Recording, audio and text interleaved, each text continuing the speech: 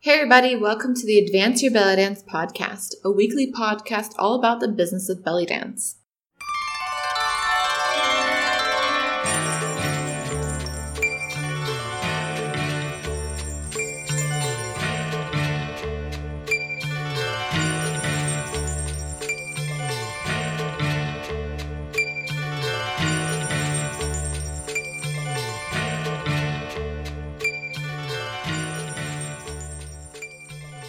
Hey, I'm Jana, and welcome to this week's episode. This week is a mini-sode where I quickly want to remind you that you can make a living in the arts. And the first step is to stop the starving artist stereotype. I know at one point in your dance career, you've been told that you need to have a backup plan, that you should have another job, that you can't make your living as a dancer, yada, yada, yada. But there are plenty of people that are currently doing it. And in today's age of technology, it can actually be even easier than before because you have the option to make passive income. Now, passive income is income you make where you're not actively even there. So it's not necessarily you're showing up to teach workshops or you're showing up to perform at gigs, but it's in the form of either DVDs, online courses, ebooks or books themselves. You just have to get very creative with what you want to offer. If you were part of the belly dance, Business of Belly Dance Teaching Summit, that is actually still happening now. If you want to go to bellydancebusinessacademy.com, I quickly talked about passive income with Terry Allred, and she even mentioned that she herself has a book out and she has DVDs and things like that. So it's not just me. It's not just me that believes that dancers can make a living just from dance. You just have to get very creative with it.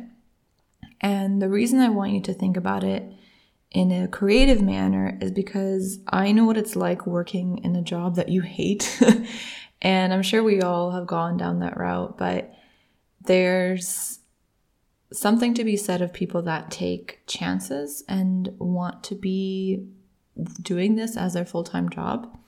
And that doesn't mean it's easy at all, but it is worth it. And so if you are currently in a position where you do not like your day job or you don't like the job that you're working in and you want to be dancing full-time, then yes, it's going to be difficult.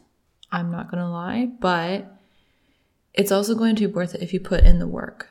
And so I really want you this week to focus on coming up with ideas of how you can make your income streams in different parts. So it's not if you're just dancing at gigs, for example, how else can you diversify that? Do you have an interest in teaching? Is that something that you want to do? Or is there a consultation that you can do instead? If you're also into, let's say, costume design, could you create something that other dancers can learn how to create their own costumes where you're like the consultant in that sense, or whatever it may be?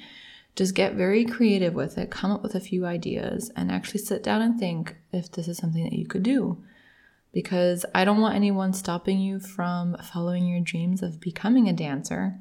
But I also don't want you to get discouraged when you hit any bumps in the road, and that you want to you do want to be smart about it and have different income streams. But I also don't want that to discourage you. Years ago, bloggers were told they can't make a living off of just writing online. And there's plenty of successful bloggers out there that are doing it.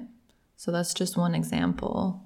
But there's plenty of other ideas and other things that you could be doing to make money as a dancer without worrying about where your next paycheck is coming from. Okay, so this week's episode is just a gentle reminder for you to stop the starving artist stereotype and to start thinking about how to diversify your income as a belly dancer and what you can do to create more passive income or even other types of, active income. If you're teaching workshops, could you be teaching weekly classes or vice versa, and so on and so forth, okay? So if you want to join the Conversation Facebook group. Come check it out at facebook.com/groups/Advance Your Belly Dance, or just search for Advance Your Belly Dance in the Facebook group. I personally go through everyone that applies to inside the group, so to make sure that there's no spammers. So I really have to check if you're a belly dancer, if you have any belly dancers in common that are in the group as well. So click to join the group and I will approve you. And then there you can ask any questions of me or the other members in the group.